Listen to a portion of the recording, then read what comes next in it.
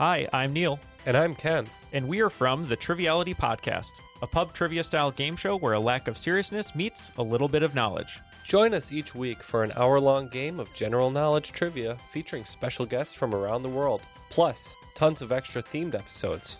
If you want to improve your trivia game, or you just want to scream at us in your car when we get easy questions wrong, then we're the show for you. Find Triviality on all your favorite podcast apps. But you know that, because you're already listening to a podcast.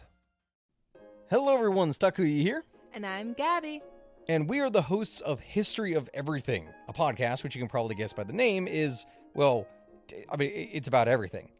Do you want to know why people thought potatoes were evil and would give you syphilis? Are you curious about all the stories of the terrible and stupid ways that people have kicked the bucket over the years? Do you want to hear tales about all of the different badasses of history and the lives that they had brought to life? Well, if so, then look no further. History of Everything is just the right podcast for you. It's available on Spotify, Pandora, and anywhere else that you get your podcast from. Join us for some fun and just see how weird and wacky history can be. What follows may not be suitable for all audiences. Listener discretion is advised. The world is full of stories. Stories of mysteries, of curiosities, of oddities. Join Kat and Jethro Gilligan-Toth for the strange, the bizarre, the unexpected, as they lift the lid and cautiously peer inside the box of oddities. This is the first episode of the year 2023. How is that even possible? You're looking at me like you don't believe me. I don't understand it. Why is it every year it's like this? And every year it gets worse. I know it's got to do with math and perspective and all that business, but I legit don't understand how time works. Well, this I know. Time keeps on ticking into the future. Oh. A wise man once said that. There's that. The episode is labeled 502, and we alluded to this in the previous episode that really, if we're looking at the 500th episode, the first really official 500th episode is not episode 500. No, because we've done bonus episodes and specials and things like that. But we didn't actually know what the 500th was because we can't be bothered to do that kind of math. It's way too much work. Special shout out to Zach Freeman. He's been keeping a spreadsheet of all of our topics since the beginning. I'm so glad because someone's got to. And he wrote to us and said, "Hey, Kat and JG, I was able to get Boo caught up, and with the holiday specials and bonus episodes, the quote official episode 500 will occur on episode 512. Oh, wow. Okay. So 10 more. Exactly. Wow. So we still have time to think of something special to do. You know we won't. Probably exactly what'll happen is nothing. But we could think about it. Yep. I would like to do something special. I would love to do something special. I just don't know what. Nope. I feel similarly about this quandary as I did when I started in radio, and they were like, you can have a radio name and you should pick one and do it. And I was like, okay. And then I couldn't pick one. And then the day came that was my first day on air, and I was like, my name's Kat. My name's Kat, and that's just... well, it's easy to remember. It's true. I had a friend whose name was very common. It was like Jim Brown, something like that. And it's not his real name. I'm protecting his anonymity. But he chose a radio name that I love to this day. Thaddeus Kellogg Montgomery. That's a wonderful name. Not exactly the simplest and easiest to remember, but notable. Well, I'm going to jump right into my topic because I have some throat issues today, and I want to get through it without, sounding too froggy. Got it. It was August 23rd, a warm day. Yes, my birthday, coincidentally. It was a warm day in the small Spanish village of Belmez de la Moraleda. The year was 1971. Now, a woman named Marie Gomez Camara was in her kitchen of her house, and she was just puttering about. Wait, where was this? In Spain. Okay. Belmez de la... Spain's all I needed. Moraleda. Moraleda. Sounds delicious. Moraleda. As she was puttering in her kitchen, she noticed something strange on her concrete floor. It was an odd-looking stain that she had never noticed before. Over the next few days, the stain began to grow, and soon Maria was startled to see that it began to look more and more like a human face. And even stranger, it was in a slightly different position on the concrete floor than where she had originally noticed it. It appeared to have moved. Oh, is it mold? She didn't know what it was. She tried to remove the stain by scrubbing the floor with detergents and bleach. No success. Now, I imagine it must have been a bit unsettling to be sitting there at the kitchen table eating your eggs and having what appears to be a human face staring up at you through the concrete floor. Would affect my appetite. Her husband, whose name was Juan Pereira, and her son Miguel took a pickaxe to the image and destroyed it. And then they laid down some fresh concrete, and everything was fine for about a week. And then slowly the face started to reform. Now, what does this reminds me of Buck's Tomb. Buck's Tomb. You did an episode on that. It's in your hometown of Bucksport. Then, slowly, the face started to reform on the concrete. Stop it. But even worse, other spots on the kitchen floor started to appear, and all of them resembled the faces of humans. Word started getting around the local village, and the local villagers began banging on Maria's door to see these odd faces. And it wasn't long before members of the parapsychology community, as well as members of the scientific community, began contacting them to find out what the hell was this all about. What's up, yo? The kitchen was sealed under supervision of a notary while experiments were conducted to try to determine how these faces came to be. Detractors had said from the very beginning that Maria painted them on the floor, and this was a hoax for financial gain. Okay. Can you imagine? I want to make some money, but I don't know how. I'll paint faces on my floor. I mean, was she claiming that it was like a religious thing? She wasn't claiming anything other than there was a strange face on her floor, and she didn't know where it came from. How's that going to make you money? Charging people to see the face, which she ultimately did. Oh, all right. Well done, Maria. But after 3 months of investigation, the painting theory was in fact ruled out, and they were left with no answers as to how these faces came to be. So we know it's not paint. Yes, although there were many people who refused to believe that it was not paint. They didn't agree with the analysis. It was at this point that the family started charging admission for tourists to come in and see the faces. And this continued to stoke the theory that these faces were fake. Sure. And created by the family for financial gain. So the only thing that they could have done to detract from these theories was not make money from it, which is kind of a catch-22. It really is, because it's a weird situation, and if it in fact was legit and these faces started appearing in the floor, and then villagers started banging on your door to see it, why the hell not make a couple of bucks on it? Right. In April of the following year, 1972, a professor de Argamosa from Madrid came to the village after reading about this very odd case. He did some research and he discovered several historic documents from around the 17th century about a governor who had been born in Belmez and had murdered 5 members of a local family. Oh. Now, although he was unable to completely pinpoint the exact location of the murders, he was able to narrow it down to determine that at the very least it was nearby, if not actually in the Pereira house. Aha. The house, in addition to that, was also located very close to an old church, and on the church property was a centuries-old graveyard. And many thought that the house had been built perhaps over part of the old graveyard. And these were the faces of those who had been covered over. Yeah. And why would they care? It's disrespectful, sweetie. All right. And then, of course, the murdered family, if they had been murdered on that land and buried there, then perhaps these were restless spirits that were creating these odd anomalies. Oh, okay. So the logical thing to do would be to dig the floor up and see what's under it. Obviously. And that's exactly what they did. They started digging. They didn't get down more than a few feet before they actually found human remains. Oh, no. And for whatever reason, some of these skeletons were missing their skulls. There were no heads. The bodies were exhumed and reinterred in the Catholic cemetery nearby. News articles from the time claim that the skeletons that were exhumed dated back about 700 years, long before this house was built.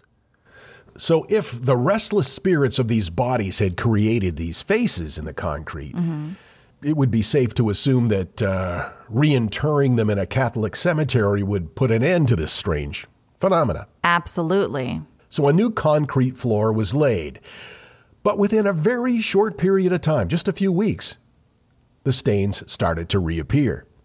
But this time, different faces.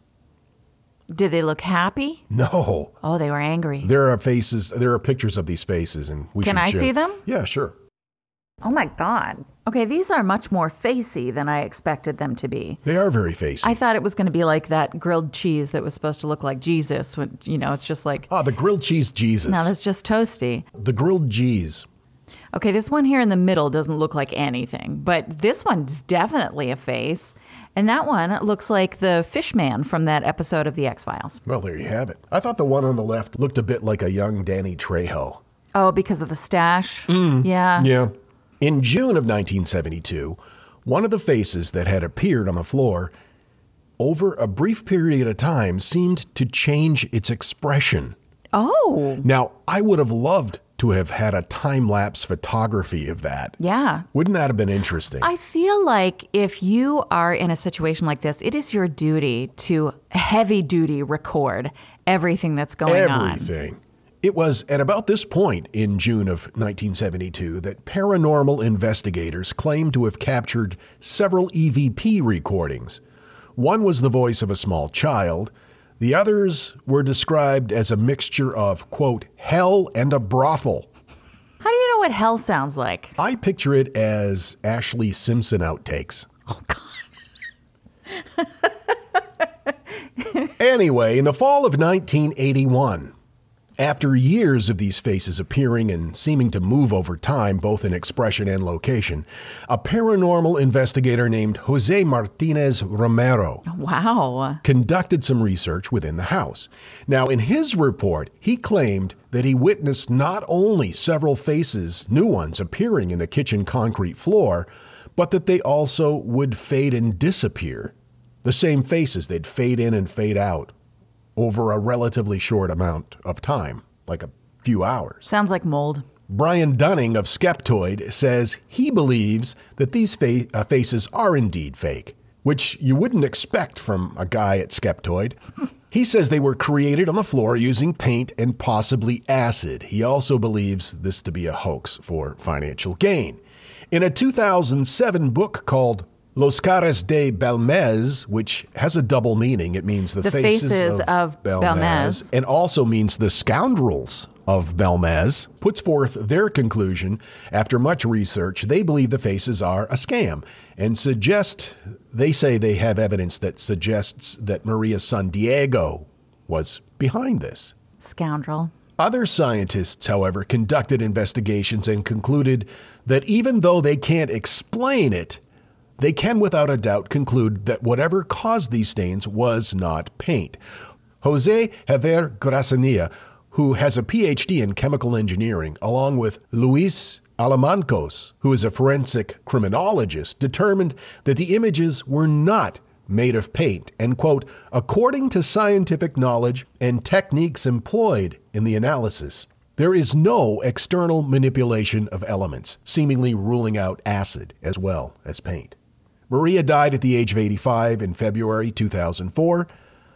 The faces remain on the floor. To this day? To this day. My source information, an article written by Amber Blaze for Medium Magazine, Atlas Obscura, and Wikipedia. I would like to see them today. The photos that I showed you were a combination of early photos and some recent photos, and they all look black and white, but they're not really. It's just because it's a picture of a concrete floor. Oh, and maybe there's been filtering done so that you can more clearly see what's going on. Yeah, I can't really. Yeah, that makes sense. Also, did you know that if you use too much or not enough water while mixing concrete, marks will appear in it? Yeah, but do the marks look like a young Danny Trejo? I think not, my good lady. I've got to tell you, the longer we've had our Aura frame, the more I love it. I have kids, and they live about 3,000 miles away. And my daughter is expecting a child, and she has been sending me updates on her baby bump through the Aura frame. And since I can't be there to experience it with her, it's the next best thing. And speaking of mothers, if you're looking for the perfect gift to celebrate your mom in your life, Aura frames are beautiful Wi-Fi connected digital picture frames. It allows you to share and display unlimited photos. It's super easy to upload and super easy to share photos with the Aura app. And here's the thing, if you're giving Aura as a gift, you can even personalize the frame with preloaded photos and memories. We love Aura frames, and living so far away from family, thanks to Aura, it's the next best thing. It's like almost being there. And right now, Aura has a great deal for Mother's Day. Box of Oddities freaks can save on the perfect gift by visiting auraframes.com to get $30 off, plus free shipping on their best-selling frame. That's AURAFrames.com. Use code oddities at checkout to save. That's AURAFrames.com and use code oddities at checkout, and you will save. Thanks, Aura Frames, for bringing my family a little bit closer. This message is sponsored by Greenlight. You know, as your kids get older, there are some things about parenting that gets easier. I remember once hearing my sister tell my little niece, "If you put your pants on, I'll give you some Fresca." And when kids can start to reason that they get something if they do something right, it's a lot easier to manage them. Having that conversation about money with your kids, that's not the easiest thing in the world. Fact is, kids won't really know how to manage their money until they're actually in charge of it, and that's where Greenlight can help. Greenlight is a debit card and money app made just for families. Parents can send money to their kids and keep an eye on the kids' spending and savings, while kids and teens build money confidence and lifelong financial literacy skills. Your kids will learn how to save, invest, and spend wisely thanks to the games that teach kids skills in a fun, accessible way. When I was a kid, I had expected chores, and then I had bonus chores. And bonus chores were where I earned money. And so if you're thinking like, hey, my kid should be doing stuff around the house, yeah, no, you're not wrong. But maybe there's extra ways that they can learn how to be a successful financial money person. What was one of the bonus chores that you had to do? Rub my mom's feet. And what did that pay? I don't know, like a quarter or something. Millions of parents and kids are learning about money on Greenlight. It's the easy, convenient way for parents to raise financially smart kids and families to navigate their life together. Sign up for Greenlight today and get your first month free when you go to greenlight.com/oddities. That's greenlight.com/oddities to try Greenlight for free. Greenlight.com/oddities. And now, that thing in the middle. Unconsciously, we native English speakers say adjectives preceding nouns in a very specific order. Opinion, size, age, shape, color, origin, material, and purpose. And that's why saying old red wooden door sounds pretty normal. But wood red old doors sounds weird. As we've just wrapped up the year, we're seeing a lot of those Spotify wrapped things, and we've talked a little bit about some people reaching out and saying, this is how many minutes of Boo I have listened to this year. And you all blow my mind, by the way. I love you so much. Sarah reached out on Instagram and shared her wrapped 17,349 minutes listening to Box of Oddities in 2022. Let's do the math. 17,000 how much? 17,349 minutes. That's 289 hours divided by 24. Yeah, that's 12 days. Jeez Louise. 12.4, actually. Non-stop listening. We really appreciate that, Sarah. That's remarkable. Remember the episode I talked about the copyright towns that they put on maps to trick people that were trying to steal their map designs? I love that idea. It's like when I make memes, I always hide something in there. What do you hide? My initials. You do? Mm-hmm. Maria writes, just listen to Box 497 Jethro discussing the origin of Agloe, New York. I had a fantastic boo effect. This is just one of numerous I've experienced while listening to the podcast. I recently finished the novel The Cartographers by Peng Shepherd. It's a fiction novel where the main character's adventure resides in the town of Agloe, New York, and it even discusses the town's creation as a copyright tool. I highly recommend the novel. That sounds so fun. Thanks for the wonderful podcast. Keep flying that freak flag, Maria. Thank you, Maria. You're the best. And well read. Want to learn how you can make smarter decisions with your money? Well, I've got the podcast for you. I'm Sean Piles, and I host NerdWallet's Smart Money Podcast. On our show, we help listeners like you make the most of your finances. I sit down with NerdWallet's team of nerds, personal finance experts in credit cards, banking, investing, and more. We answer your real-world money questions and break down the latest personal finance news. The nerds will give you the clarity you need by cutting through the clutter and misinformation in today's world of personal finance. We don't promote get-rich-quick schemes or hype unrealistic side hustles. Instead, we offer practical knowledge that you can apply in your everyday life. You'll learn about strategies to help you build your wealth, invest wisely, shop for financial products, and plan for major life events. And you'll walk away with the confidence you need to ensure that your money is always working as hard as you are. So turn to the nerds to answer your real-world money questions and get insights that can help you make the smartest financial decisions for your life. Listen to NerdWallet's Smart Money Podcast wherever you get your podcasts. When Johann Rall received the letter on Christmas Day 1776, he put it away to read later. Maybe he thought it was a season's greeting and wanted to save it for the fireside. But what it actually was a warning, delivered to the Hessian colonel, letting him know that General George Washington was crossing the Delaware and would soon attack his forces. The next day, when Rall lost the Battle of Trenton and died from 2 colonial Boxing Day musket balls, the letter was found, unopened, in his vest pocket. As someone with 15,000 unread emails in his inbox, I feel like there's a lesson there. Oh well, this is The Constant, a history of getting things wrong. I'm Mark Chrysler. Every episode, we look at the bad ideas, mistakes, and accidents that misshaped our world. Find us at constantpodcast.com or wherever you get your podcasts.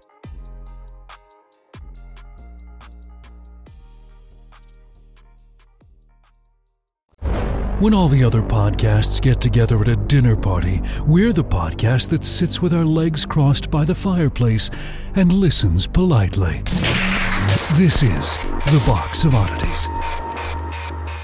I was reading this article on GoldenGateAudubon.com that said, we all learned in high school that Carl Linnaeus invented binomial nomenclature in the 1700s. We all learned that? Did we? Did we all learn that? I must have been out that day. But in all fairness, I skipped a lot. That's true. Me too. This gave a Latinized genus species to every organism. Again, I do not recall covering that. But Carl, Sea Dog, as we call him, was a Swedish botanist, a zoologist, a taxonomist, and a physician, and his work marks the starting point of consistent use of binomial nomenclature. Which is what? It's a formal system of naming species by giving them a name composed of 2 parts, specific and generic, and they're usually like Greek or Latin. Okay, like gotcha. The whole Homo sapien. Australopithecine giganticus. Felinus caticus. You know what I'm talking about. I do. I don't know if that's right. Ornithology.com gives the mallard as an example. Anas platyrhynchos is the scientific name for the mallard. Anas meaning the genus for Latin is duck, and it indicates that the mallard is related to other ducks such as the pintail, the godwall, and the black duck. It's pronounced Anas. Yes. Platyrhynchos is Greek for flatbill, referring to the typical duck-like bill. In the United States, the American Ornithological Society, formerly the American Ornithological Union, and still usually referred to as the AOU, maintains and occasionally will reassess the taxonomy of bird species in North America. And since 1895, the International Commission on Zoological Nomenclature has been the primary body for assigning scientific names to animals. I don't think it's pronounced Anas. Think about, so many things living on this planet, and the fact that there are multiple common names for them, and for so many reasons, from region to region, we might call a specific animal something, but in a more southern part of the country, they'd call it something else, or, regionally, that happened all the time. And that's confusing. And we have to be able to consistently differentiate between species.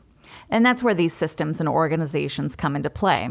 Though there are those that contest that some take this too seriously. The AOU uses a detailed protocol to determine the naming and the spelling, as well as the capitalization and hyphenation of both formal and common names. So there are years where you'll see like a bird called the black-tailed thrush. And it's black-tailed for years and years and years. But then one year they're like, you know what? We should really adjust this so it's black-tailed, whatever the fuck I just said, because of such and such a reason. And they're just constantly reassessing, like, is this the best way to describe this animal or plant or snail or whatever it is? The committee weighs evidence including plumage variations, difference in songs, DNA, the amount of hybridization between closely related species. It's important work, and it's serious work, and sometimes it's fucking hilarious. I mean, we've all heard of funny bird names. I'm still chuckling about anise. I mean, in my head, not out loud. That would be rude. Of course. You're familiar with the blue-footed booby. Yes. Right. That's a Galapagos bird, right? It certainly is. But there are several types of boobies, and they're all good boobies. All boobies are good. The satanic nightjar, also known as Heinrich's nightjar, the diabolical nightjar, and the devilish nightjar. Though a lot of the bird's advocates prefer the name satanic because they believe that it will draw more attention to conservation interests in the bird because he is threatened. And they think, well, if we call him the satanic nightjar, more people will be interested. No, that's proper aviatory marketing. Absolutely. But his scientific name, Eurostopidus diabolicus, not that fun. Then there's the fluffy-backed tit babbler. The fluffy-backed tit babbler. Yes, with a hyphen between fluffy and backed. Well, of course. He's found in Brunei, Indonesia, Malaysia, and Thailand. He's a beautiful bird, sadly, though, threatened by habitat loss. And his scientific name, Macronus tolosus, nothing really to speak of. The dick sissel. Now, this bird is named Dick Sissel because of his call. He's all like, dick, dick, sis, sis, sis. Dick, dick, sis, sis, sis. Dick Sissel. Spiza americana, common name, much more fun than his scientific name. Then there's the caca, the hoary puff leg, the perplexing scrub wren, which to me it sounds like a Monty Python sketch, like coming round the bend, the perplexing scrub wren. Followed closely by Arthur Tushed's Jackson. Though sometimes it is the scientific name that gives us the chuckles. Tertus maximus, for instance.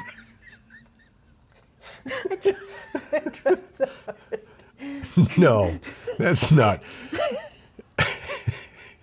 Is Biggest Dickus one too? Speaking of Monty Python. The Tibetan blackbird, boring, is a high elevation loving bird found in the Himalayas from northern Pakistan to southeastern Tibet. Tertus is Latin for the bird that we generally will call the thrush. And so he's like the biggest one. So he's the Tertus maximus. There's also a Tertus migratorius. Oh, really? Yeah. I don't want any part of that, thank you. No. The rufous-sided warbling finch. Lovely bird, I'm sure. But with the scientific name Spiza hypochondria, it certainly seems like there might be something going on there. Mm-hmm. Hypochondria comes from the Greek word for under the ribs, which is actually where this lovely bird has some red markings. Spiza, however, breaks down with spiza being ancient Greek for finch and poo meaning grass. So, okay. Spiza, otherwise known as the wattled crane. The bugger anus gets its name Is it anus or anus? from the Greek word for ox and crane. But if you don't know Greek, bugger anus is pretty unfortunate. Okay. The bugger anus. Yeah.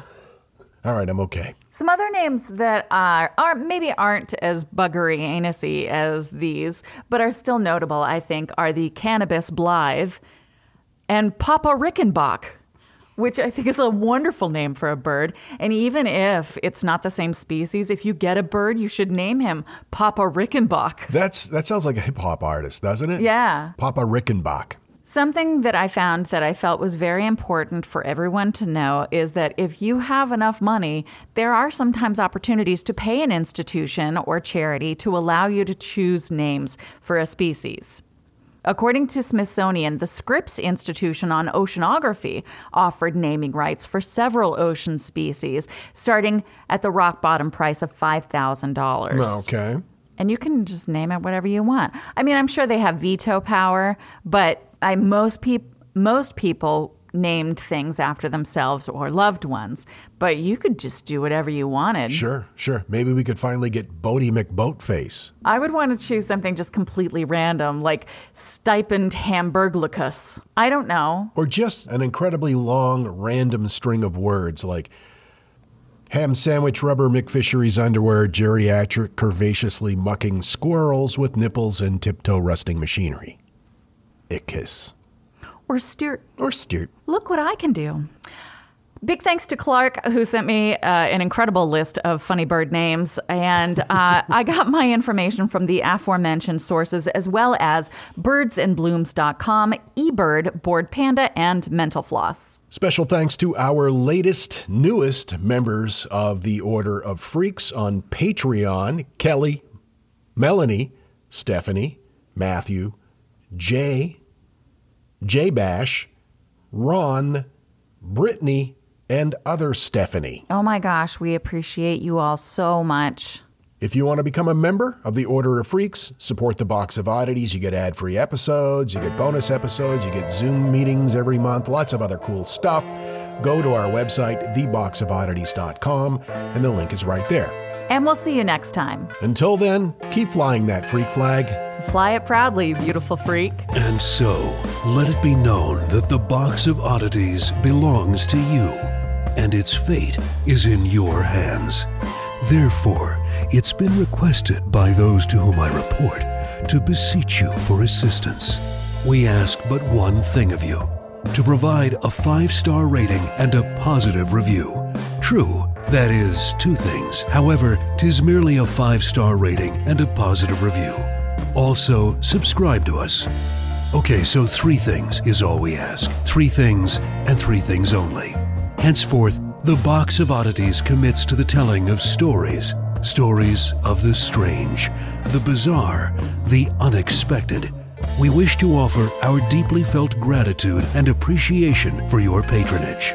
TheBoxOfOddities.com. On Facebook at facebook.com/BoxOfOdditiesPodcast. On Twitter at Box of Oddities. And Instagram at Box of Oddities Podcast. Copyright 2023. All rights reserved.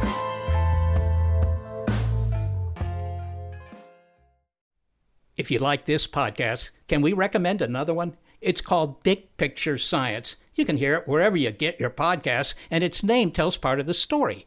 The big picture questions and the most interesting research in science. Seth and I are the hosts. Seth is a scientist. I am Molly, and I'm a science journalist. And we talk to people smarter than us, and we have fun along the way. The show is called Big Picture Science, and as Seth said, you can hear it wherever you get your podcasts.